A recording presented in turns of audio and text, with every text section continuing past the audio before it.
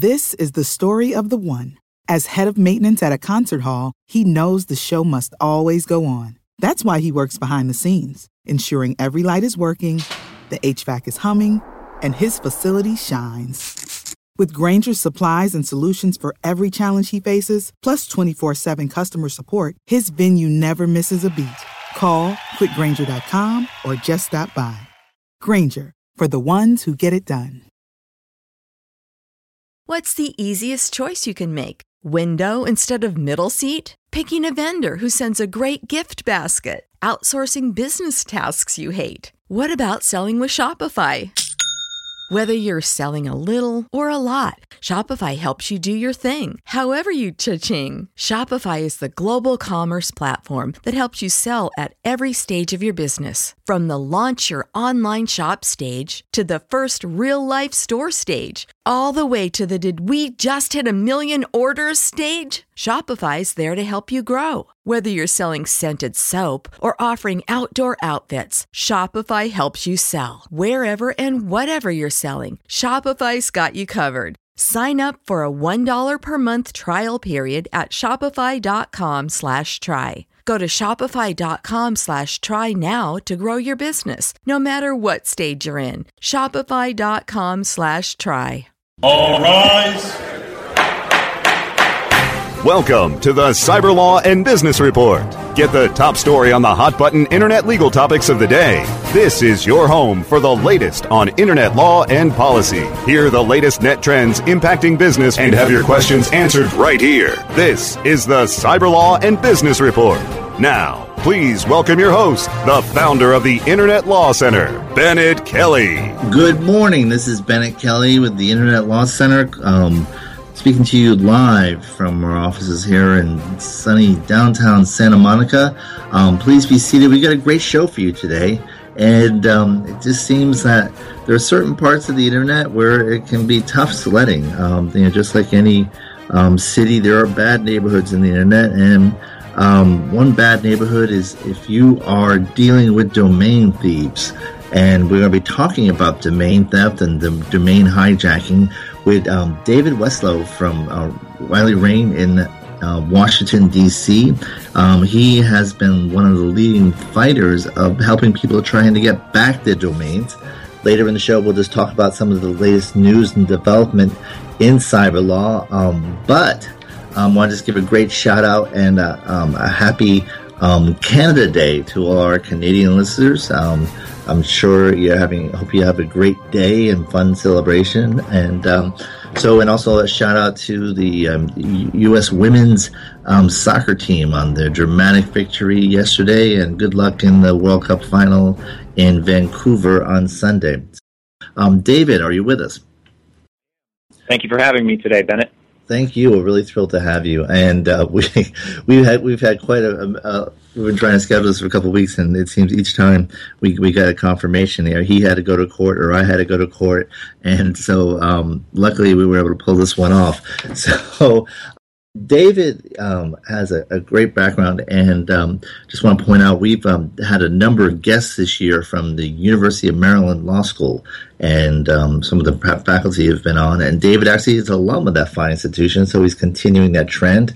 And he's with the firm of Wiley Rein, and I actually started my practice in Washington, D.C., just a few blocks away from Wiley's office. And it's a very respected firm, but they're famous as a communications firm. It was founded by a former FCC chairman, and I believe, David, there are 5 former FCC members in the practice there. Is that right? I believe that's correct. That's right. So it's a great firm, and glad to have you. So, David, you would think if you walk in certain parts of Washington, you have to be careful. But what is it about domains, certain types of domains in particular, that make them risky? That's a great question. We've certainly seen domain theft in various forms over the last 15 years of my practice, but it does seem that in the last year to 2 years, there has been quite an uptick in the theft of domain names It seems to be attributable to increasing value of domain names, particularly in certain parts of the world. So the vast majority of domain thefts appear to have some connection to China, at least recently, and I think that may correlate to the value placed on certain types of domain names, numerical domain names, as well as short 2- and 3-letter domain names, particularly within the Chinese market. The increased valuation of those types of domain names seems to have led to an increase in efforts to steal the domain names from that part of the world. Yes, it seems, especially, I can understand the short domain names because it doesn't matter your language. If I have a 3-letter domain, it may spell something in English, but it can be an abbreviation in any language. And so, I definitely, I've actually had, just for context, I first came across David when I had a client who was a victim, had a 3-letter domain that was stolen. And overnight, their business, their website shut it, it doesn't belong to them anymore. And their clients are calling saying what's going on. And, this was a domain that was worth 6 figures. And so that seems to be one factor, having a small domain. But there are new ICANN rules that require, registrars to verify, the identities of the registrants, and which then the registrars like GoDaddy are sending out emails to website owners and contacts, asking them to verify information. And so with this wave of emails going out, and with GoDaddy being one of the first registrars having to comply with this, it seems that these emails are being spoofed and used for phishing expeditions, and then people are getting the passwords and transferring the domains. Does that sound about right? It does. At least that I've certainly seen that iteration of the domain theft scam. You're right. The registrars are required to send out these verification emails. So there are also thieves that are spoofing those emails. They'll look like they're coming from a legitimate registrar, but they're not. They're an attempt to, they're really social engineering, trying to gain information that would then give that person access to the domain name owner's domain management account. And those spoof emails of the WHOIS verification are really one type of the social engineering emails that we see as thieves try to gain access to the domain name management account. There may also be early renewal notices that look like they're coming from the registrar, but that's just an attempt to gain information. There may be pseudo-legal claims that suggest that or indicate that they're from a lawyer and the domain owner needs to respond, but upon their response, they'll find out it's not really a legal demand, it's just an attempt to gain personal information. So there are a number of different types of scam emails or communications that will be sent. Domain owners need to be really careful when they see any type of communication like that to make sure it's from their legitimate registrar, and be cautious in responding, because any little piece of information that's provided can be used by the thief to start their social engineering process of gaining access to the account with the ultimate goal of transferring away or stealing the domain name. And here's the part that is, I guess, so galling if you're a victim. So what happens is you click on one of these emails and you provide whatever information, your login information or some information sufficient for them to actually log into your account. And so since they are accessing the account using your information, and then they transfer the domain to a Chinese registrar or some other registrar, the transfer appears to be voluntary. And GoDaddy then will say, well, we're powerless to do anything about it because it was a voluntary transfer. Yeah, that's right. And in certain circumstances, the thieves are sophisticated enough that they engage in a two-step transfer process for the purpose of eliminating any notice to you as the domain name owner. So certain registrars only have the policy of sending you a notification that your domain name has been transferred if the transfer is taking the domain name from that registrar to another registrar. So if the registrar has that policy, what I've seen is the thief will first transfer the domain name from the legitimate owner's account into a second unaffiliated account, but still with that registrar. And that second account is owned by the thief, and then they'll engage in a second transfer from their own account with the registrar to a registrar in China. And at triggering the notification, but only to the thief. Right. That's exactly right. The frustrating thing about is how do you get it back? There seems to be a steep increase. There's ICANN reports receiving more than 140 complaints about domain thefts in the last 20 months, and then there have been about 15 cases filed in the last year, which is a dramatic increase from just 2 years ago when it was only 10 or 5 in 2013. And so what's triggering all this, do you believe? I think it's one instance of computer theft.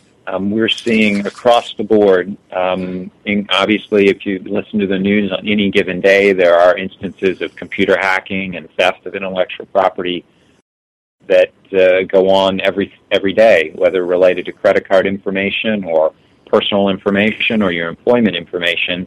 And this really is just another form of computer hacking and theft. And I think it's part of an increase across the board in internet-related crimes and computer hacking. The increase in domain theft, I think, is attributable to increasing values of domain names, particularly in certain parts of the world where short number, 2 and 3 number domain names and short letter combination domain names are being given a very high value and are being sold at significant sums. I think that's motivating the thieves to really step up their efforts in trying to steal these domain names, very often from American individuals or European individuals or businesses who have owned the domain names for a long time, seem to very often be the victims.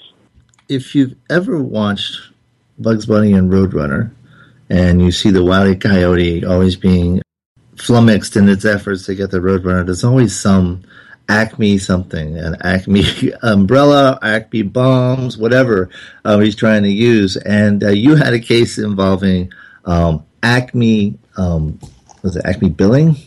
That's right. Where you filed a kind of a groundbreaking case on their behalf, where you actually were trying to get the domain back in federal court. Tell us about that. Sure. Well, we filed the case last October following a few dozen domain names being stolen from their owner, the Acme Billing Company, which is an e-commerce company based in Florida. The domain names were stolen in the manner that we just discussed, where they were first transferred from one account with GoDaddy to another account with GoDaddy, because it was a... As you said, yeah. Is that GoDaddy's policy then, to only notify you if you transfer it to... Okay. That's right. So then once they were then transferred out of the second account to the Chinese registrar eName, that triggered the notification, but the notification then goes to the thief as the owner of the second account.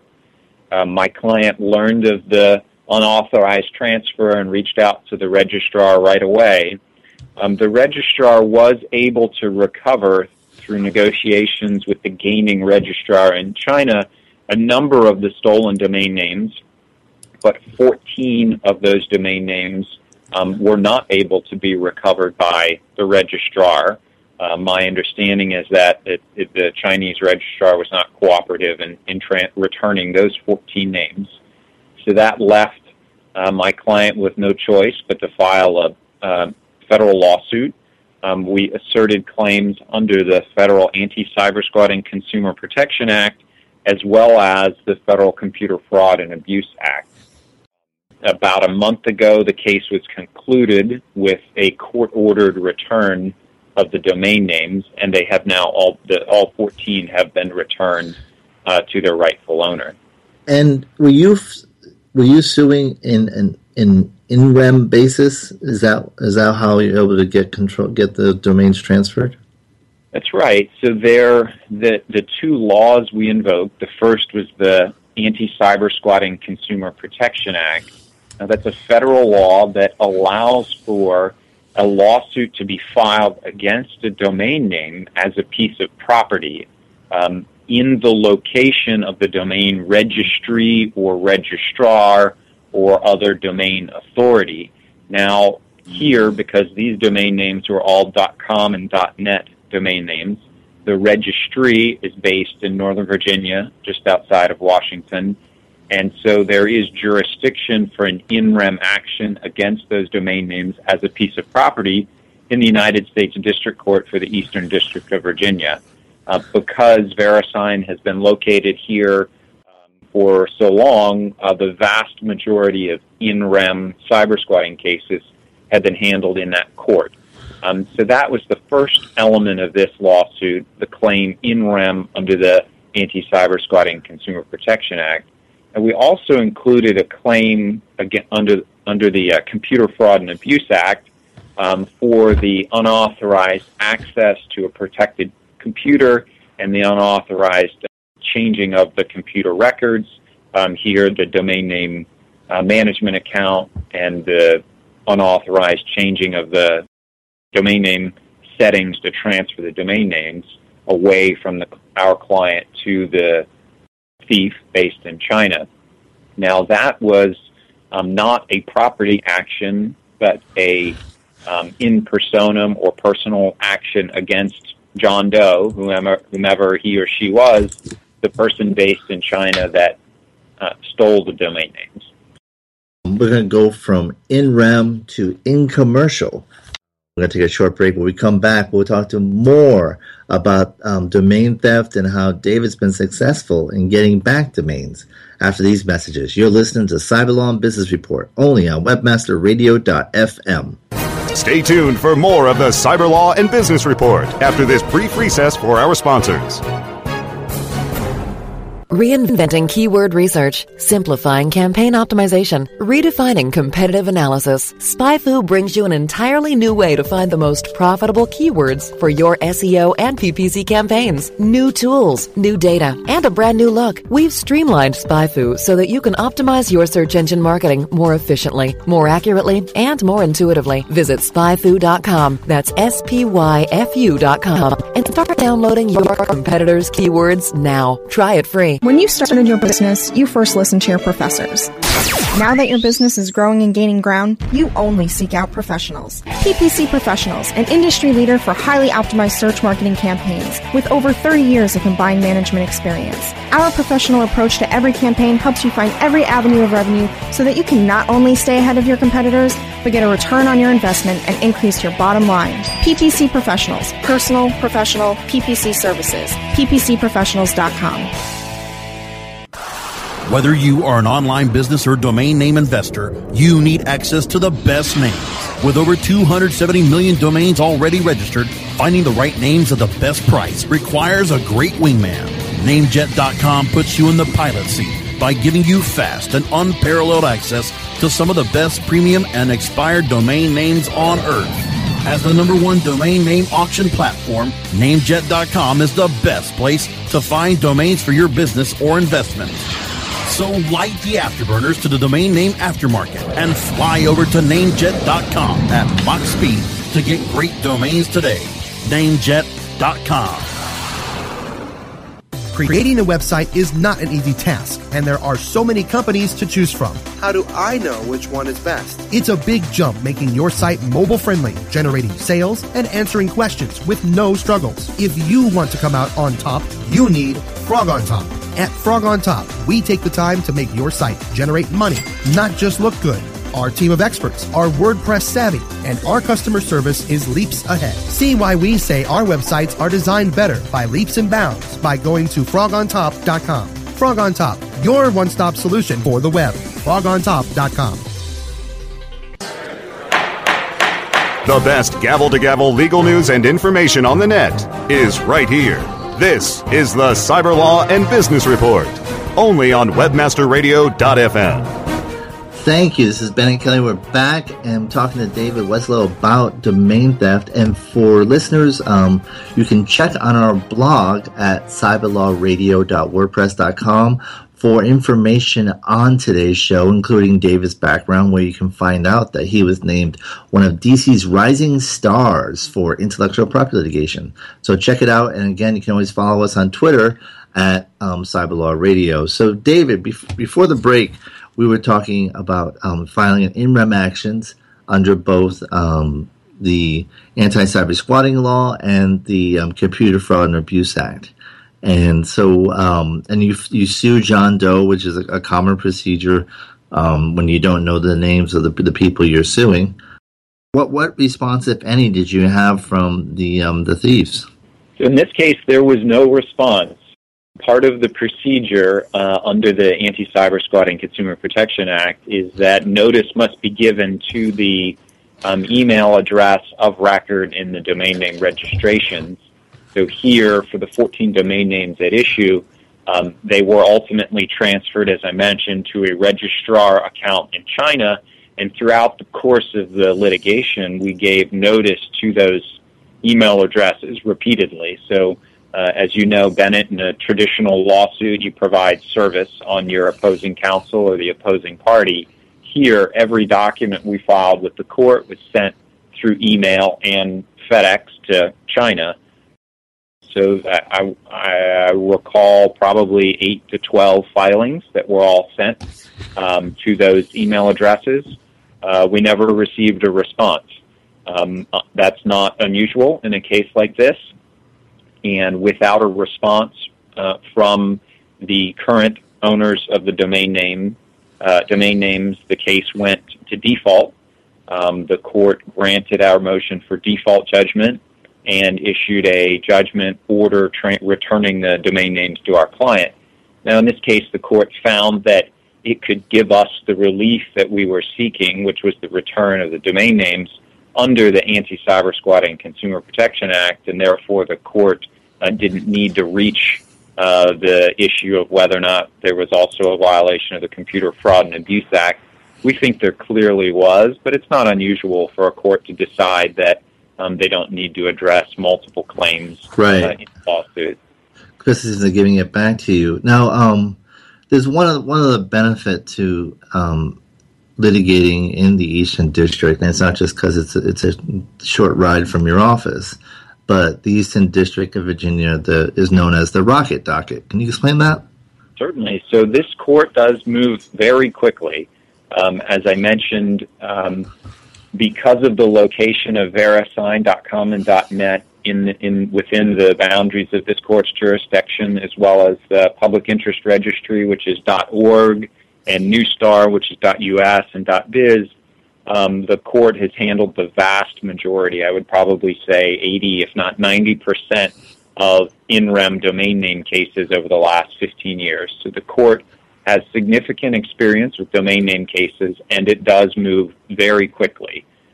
In this case, from filing to the court-ordered return of the domain names was about 4.5 months, and that's actually a little bit slower than we expected. We were slowed down. We were slowed down a little bit by our magistrate judge retiring in the middle of the case. Other domain name cases I've handled in this court have gone from filing to default judgment in just over 2 months. So it does move quickly. And then, because as a litigant, and one of the frustrating things for clients in any court other than the Rocket Docket is that, the glacial speed of litigation. And so here you have a process, in rem, where you can sue the property and you can get it done relatively quick. In fact, about 2 to 3 times as long as a UDRP proceeding. That's right. Which is pretty quick. It is pretty quick, and I've actually had cases in this court. As you know, sometimes the UDRP timing can be slowed down depending on who you filed with by vacations and things like that. Sure. Where a UDRP ruling might extend out to 70 days, 75 days from filing, and that actually is about the fastest we've handled an ACPA or cyber squatting case in the Rocket docket. So if you've got a slow UDRP and a fast ACPA case, it might actually be about the same timing. Now, do you do this in conjunction with it? Do you try UDRP first or the parallel proceeding for registrar challenges? You know, it really depends on the case. So the UDRP, or Uniform Domain Name Dispute Resolution Policy, is a mandatory procedure that applies to all second-level domains. It depends on the case as to whether or not the UDRP can be invoked as a mechanism to obtain a transfer order for a stolen domain. The UDRP was created to address cyber squatting, which is a form of trademark misuse. Now, a domain theft might qualify for the UDRP if, for example, the domain is stolen and then used in some manner that establishes the UDRP's requirement of bad faith. Mm-hmm. And I'm aware of one or two decisions under the UDRP, particularly from the Asian Domain Name Dispute Resolution Service, allowing for a return of a stolen domain name under the UDRP. There also have been some cases that state that domain theft is outside of the scope of the UDRP. Right. It's similar to a contractual dispute or a tort claim or things that are not the classic case that is covered by the UDRP. So it really depends on the situation whether or not the UDRP is a viable option. If it is a viable option, certainly it's going to be less expensive than a court action, but I wouldn't want to file a UDRP case and where there's not a great chance of success and having wasted the time and money of pursuing it. So, in your case, the defendants, John Doe, the baddest person in the court system, did not respond at all. And do you think the calculus for them was to actually engage in the court and be discovered who they are and what they're up to would actually expose them to greater liability than actually just losing these domains? I think that's right. So part of it is we were aware that whomever it was based in China. They would need to appear in the United States federal court. If they were to appear, they'd be subject to discovery. They'd be subject to our efforts to obtain additional information about them. Certainly, if we were able to learn through discovery or otherwise in the court proceeding who they really were, we would pursue more than just a return of the domain name. We would pursue damages, recovery of attorney's fees, and things like that. So I think that's part of the calculus for a thief as to whether or not to defend. And it's also part of, as the plaintiff or party bringing the claim, it's also part of our calculus in terms of what additional claims to assert. So under the interim cyber squatting claim, the court is only authorized to issue an order returning the domain name. Right. That's all you can get when you sue the domain name as a piece of property. However, under the Computer Fraud and Abuse Act or other potential claims, there are other remedies. There are damages, there are attorney's fees, and things like that available. So part of my strategy in bringing these cases is to make sure that if someone does appear and defend and seek to justify how they came into possession of the domain name, we would then rely more on the Computer Fraud and Abuse Act claim or other claims and pursue recovery of monetary damages, attorney's fees, and other remedies.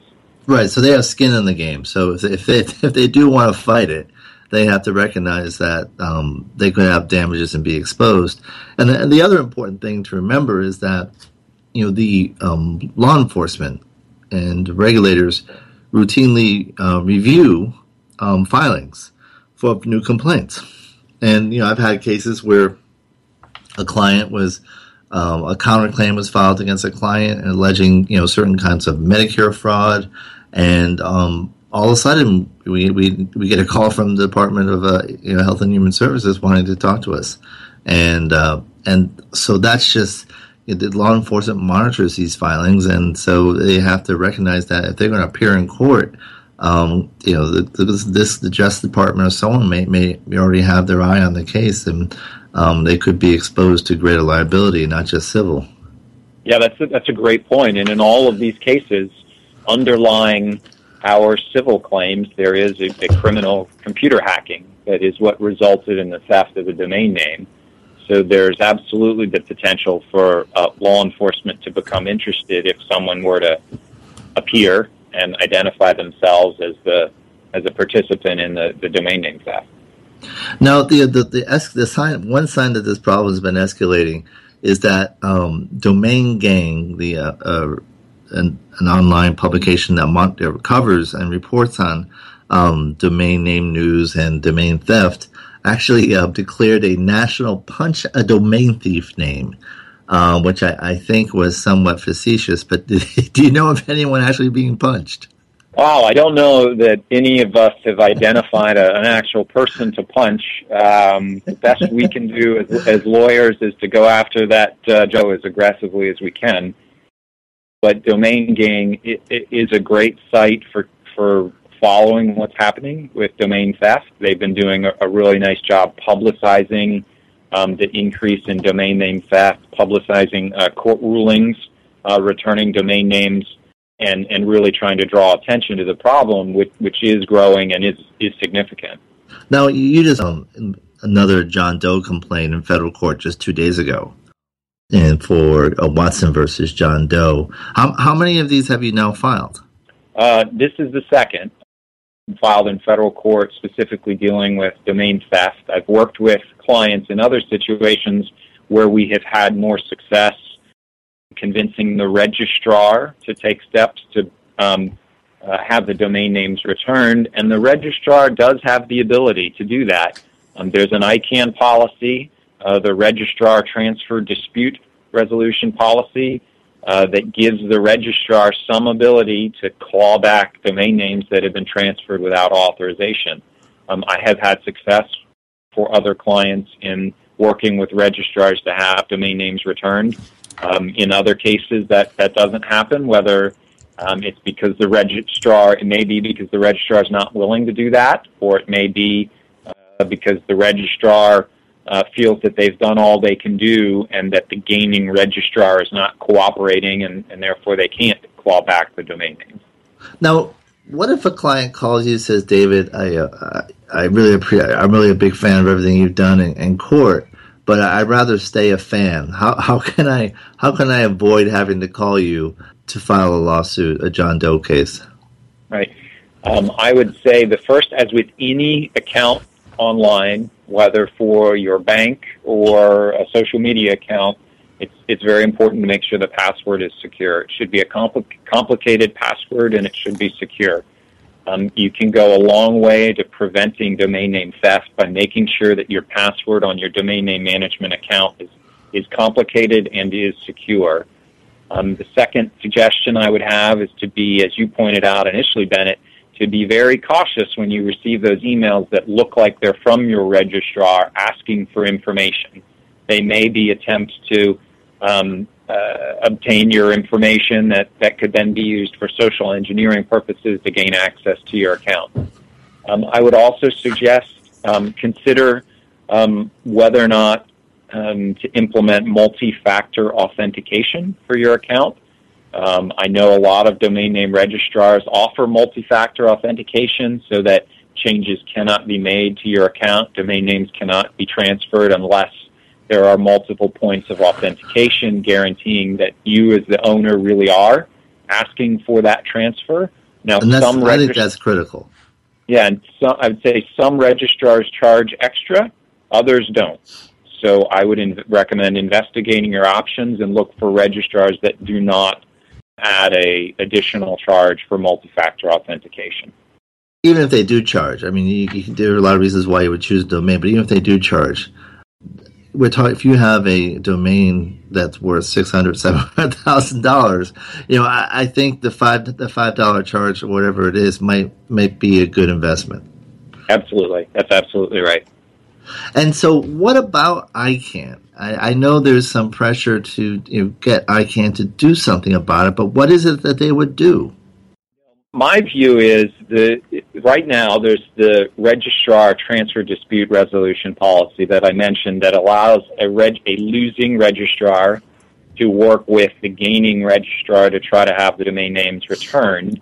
There's also an actual formal procedure that registrar can invoke, not unlike the UDRP, but at the registrar level, where they can invoke this policy and seek a determination that the domain name should be returned to the losing registrar. However, in my experience, it's exceedingly rare for a registrar to actually go that step. They have the ability to do it, but they typically don't, presumably for cost reasons. Right, they have no skin in the game. That's right. So the question is, why doesn't that policy provide a domain name owner with standing or the ability to invoke that procedure? And I think that's something that ICANN should consider. You can understand why a registrar might not invoke it. As you said, they don't have skin in the game. I would advocate that they should, as a matter of customer service, pursue that next step anyway, but they often don't. So I think it would be a good idea for ICANN to consider modifying that policy so that a registrant has that option, like the UDRP. They can invoke that administrative procedure seeking the return of the domain name, in which case they wouldn't be forced to go to court, which in all likelihood would be more expensive. And so your clients, when they call you, they've lost a domain. I mean, that is very disruptive to their business. I mean, it's all of a sudden, your business just stops if you're operating on your principal domain. And so, what type of losses are you seeing at the client level? Yeah, that's right. So as soon as the domain name is transferred, the thief has the ability to change the name servers, which will render the site non-functional. They can change whatever technical settings they want. And you're right, that disables the use of the domain name, which can be devastating to the business. I receive calls along those lines pretty regularly. The decision for the owner of the domain name becomes, is it worth the investment in pursuing the court action and the time, even if we move as quickly as we can, and that time is 2 months? Is it worth that investment and time delay in obtaining the return of the domain name, or do they cut their losses and decide to switch over to something else? Right. And that's because you think about it, you're talking about a sudden loss of revenue and then the need to do a big outlay of money at the same time. That's right. And, certainly as with any civil action, there's the ability to go to the court and ask for emergency relief, including a temporary restraining order and or preliminary injunction that would return the domain name and or change the name server settings to render the domain name usable and functional again by the true owner. And this court will entertain those types of motions, but to take that step requires a lot of time and a lot of work to establish for the court that emergency relief is necessary. Now, if it's a domain name used for an e-commerce site and the site is down because of a domain name theft, it may be appropriate to take that step. In terms of that loss, is that insurable? Would this be property damage, or is there ability for domain name holders to protect themselves? Yeah, I would think that it could be covered by a cyber insurance policy, which we hear a lot increasingly these days with computer hacking. That's what this is. It's a computer hacking and a theft of intellectual property. So a cyber insurance policy might be applicable. There might also be an intellectual property infringement clause in an insurance policy because the theft of the domain name is a misuse of the company's intellectual property. So that might be applicable as well. It'd be interesting to see if that gets more prevalent because once the insurer has to pay out, they're subrogated. They may, they have resources. They may want to go after the people, and so it may actually lead to the increasing use of those policies may actually lead to more litigation because now you have someone who has the money and the interest to fight. That's true. Yeah. Where do you see this going? Is this going to continue to expand just because we're talking a lot of money on the table? Do you actually think these type of suits are getting their attention and realizing this is a very risky business? It seems to me there's a high likelihood of it increasing, at least in the short term. The value of domain names, particularly on Chinese marketplaces where domain names are frequently sold and short number and letter domain names are frequently sold for significant sums, I think that's leading to a lot of this. And the fact that a lot of domain name owners don't have multi-factor authentication and that registrars are, in my mind, are not publicizing the importance of multi-factor authentication as much as they could be, I think means it's likely that this is going to increase. Now, I am hopeful that beyond short term, registrars will make it more well known that their customers should use multi-factor authentication and that customers should be very careful with any emails that they receive that may be phishing or social engineering emails. And I think there's the prospect of stemming the tide beyond the short term. I would hope that, ICANN does take a look at the registrar transfer dispute resolution policy. I don't see any reason why a registrant should not be allowed to invoke that policy and have some mechanism short of going to court to obtain the return of a stolen domain name. However, with all things ICANN, that could take quite a long time. Right. So I would think that registrars have the best ability to address this problem shorter rather than later. And then if to the extent that there are registrars that are turning a blind eye to this, if there is actually some administrative consequence, like them actually losing their license, all of a sudden that creates a huge chill for those in that space who want to engage in these shenanigans. That's a great point, and there are one or two registrars that are frequently involved. They're frequently the receiving registrars in China, and I would think that that's something that could be subject of a compliance complaint with ICANN.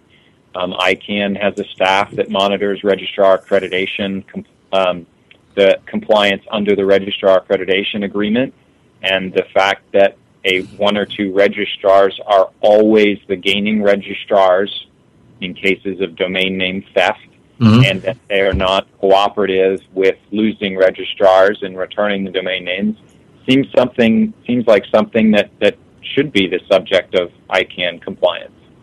Now, we only have a few minutes left. If people want to learn more about you, your practice, your firm, and any upcoming events you may have, where should they go? At davidweslow.com will redirect to my bio page on my firm, WileyRyan.com. That's DAVIDWESLOW.com. And it's also your Twitter handle. And do you have any events? Are you speaking anywhere soon that you want to let people know about? I had to pause and think for a second. I don't have anything on the agenda for the summer. I'll be taking a break from speaking. I'm sure I'll have some things in the fall. Well, it's you get the nice Eastern Shore beaches to go to, so definitely enjoy those. But I want to thank you very much. And if you do have something you want us to announce to people, let us know. We're happy to do so. But definitely check David out at David Weslow on Twitter. And I want to thank you again. And you guys, you've done a great job in trying to address this problem. And I just know from talking to my own clients what a devastating impact this can be. And so thank you for your leadership in this fight, and thanks for joining us today. Thanks for having me, Bennett, and I appreciate you calling attention to this issue as well. Thank you. So we're going to take a short break. When we come back, we'll do a wrap on updates on the news and other things around the web after these messages. You're listening to Cyber Law and Business Report. Stay tuned for more of the Cyber Law and Business Report after this brief recess for our sponsors. Great websites today need expert web design and development and need to be e-commerce ready and mobile friendly. But building a marketable and profitable website can be an uphill climb. Ready to make your new website or replace your existing website? Think Orange as the new way to get in the black. Orange Hill Development works with Fortune 500 companies and offer the same top quality development service at a fraction of what other providers charge. Brands like Absolute, Carlsberg, and Nestea trust Orange Hill Development. Find out why you should trust your website with Orange Hill. Contact Orange Hill for a consultation today at orangehilldevelopment.com.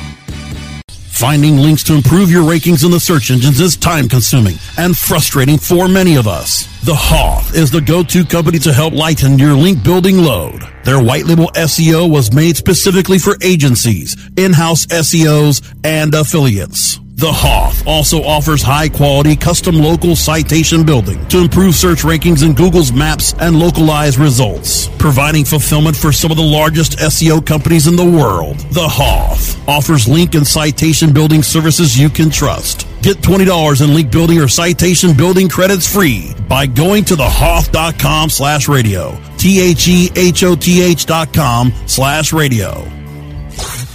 Hey, this is Danny Sullivan to talk to you about Bruce Clay Incorporated. They've made Inc. Magazine's list of growing private businesses and have exhibited and sponsored at my conferences since the very beginning. You've seen their search engine relationship chart, or you've read their SEO code of ethics, so you know they're SEO experts. But did you know they can help you with PPC, web analytics, web design, marketing strategy, promotion, and branding? Yep, get everything you need for success in the online marketplace. You can check it out from the professionals at Bruce Clay Incorporated. For over 10 years with offices worldwide, they've got the answers you need. Check them out today at bruceclay.com. The best gavel-to-gavel legal news and information on the net is right here. This is the Cyber Law and Business Report, only on webmasterradio.fm. And we're back. I want to thank David again. It was great talking to him, and Wiley Ryan's it's a great firm, and they've done some good work on this. And I was actually going to work on a case with him on in the Eastern District to go after a domain theft, and that still may happen. The client just hasn't decided. But we do have some news updates for you, and one is, if you may recall, last week we were talking with Amy Wilkinson on the Creators Code and her discussion with leading entrepreneurs, or amazing entrepreneurs, as she said, and one of them was Elon Musk, and she talked about how despite his success, he still, even with such huge success as they've had, you still have some fear of failure. And unfortunately, Sunday was Elon Musk's birthday, and this latest SpaceX rocket that was going to reach the space station actually exploded after takeoff. So a very disappointing birthday for Elon, and highlighting the point that you still fear failure. Also updates lawsuit between 3Taps and Craigslist over 3Taps scraping the Craigslist site and using the information in their own work, has settled with a $1 million settlement payable to the Electronic Frontier Foundation as a charitable donation. So interesting development, and congratulations to EFF being the winner in a lawsuit they weren't even a party to. But it's definitely a worthy organization.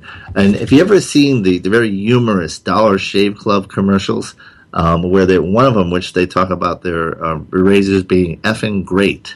Well, the National Advertising Division of the Better Business Bureau, we've had Al Martini on our show, and even our producer is a Dollar Shave Club subscriber. They actually upheld these, claiming that the razors were effing great, because they said that was not a verifiable claim, that was mere puffery. It'd be kind of interesting, how would you prove something is effing great? But so effing congratulations to Dollar Shave Club on that. And another congratulations goes to this people at Silicon Beach Fest. They were good to give us credentials for the event, and we were able to talk to a number of people who may have later on the show, but it was a great success. Once again, congratulations to Kevin Winston. And also congratulations to Mark Maron, becoming the first podcaster to actually interview the president. And the president, Barack Obama, came to his garage where he does his podcast in Pasadena, and they had an interesting discussion. Maron has a podcast called WTF, and I think you all know what that stands for. And so it has received 1.7 million downloads since being posted a week ago. So congratulations. And couple other acknowledgments. As I mentioned, Happy Canada Day. And big the week last week with some major kind of teutonic shifts in landscapes in terms of the ruling in gay marriage, and just the total evaporation of support for the Confederate flag being flown on state grounds. And someone commented on the fact that these things that usually happen over generations, and now are happening in just short, compressed periods of time, and that this is happening in accelerated form. I think because of the internet age, we are connected, we are sharing information faster, and we are consuming information faster. And so this was the amazing results of last week. The huge outpouring of joy, I think, in the gay and straight community over the Supreme Court decision, and the total evisceration of any support for the Confederate flag are definitely part of being in a connected age. And I'd like to point out one thing, as I'm fond of pointing out today in history. And today in history, in 1987, President Reagan nominated Robert Bork to be a Supreme Court justice to fill the vacancy being created by the retirement of Lewis Powell, who was a kind of centrist and a common swing vote on the court. And within 45 minutes of the nomination, Senator Ted Kennedy took to the floor of the Senate to immediately blast Bork with his famous speech, Robert Bork's America, just totally ripping Bork for his views on civil rights and other matters, and ultimately set the tone for a very contentious debate. The vote ended up being 58-42 against Bork. And as a result, another nominee came up. It was discovered that he was a heavy pot user. He had to withdraw. And so in Bork's place was Justice Anthony Kennedy, who was confirmed and then played the same swing role vote as his predecessor, Lewis Powell, and actually wrote the decision in the gay marriage case over Graffel and versus Hodges. In any event, it is just bringing it full circle.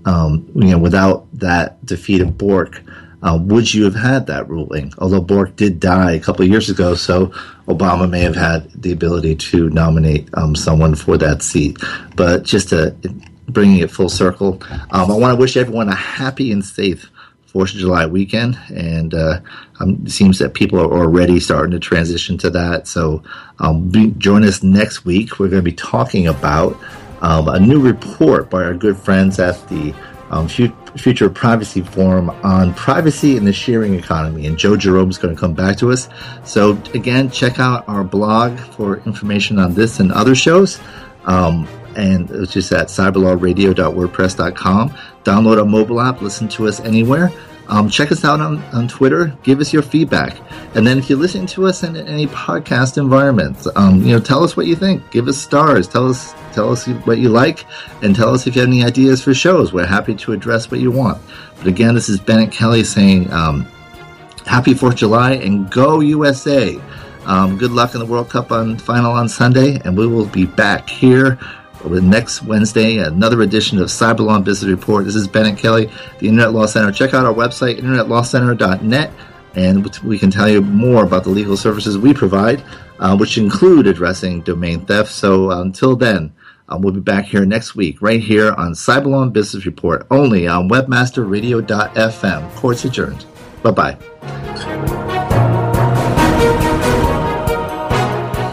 This is a presentation of WebmasterRadio.fm, the world's largest business-to-business radio and podcast network. We welcome you to sample past episodes of this program, as well as our complete library of programs, on demand or on the air via our 24/7 live audio stream at www.webmasterradio.fm. The opinions expressed on this program are those of the guests and hosts and do not necessarily reflect those of WebmasterRadio.fm's management or sponsors. Any rebroadcast or redistribution without authorized consent of WebmasterRadio.fm is prohibited. This is the story of the one. As a maintenance engineer, he hears things differently. To the untrained ear, everything on his shop floor might sound fine, but he can hear gears grinding or a belt slipping. So he steps in to fix the problem at hand before it gets out of hand. And he knows Grainger's got the right product he needs to get the job done, which is music to his ears. Call, click Grainger.com, or just stop by. Grainger, for the ones who get it done.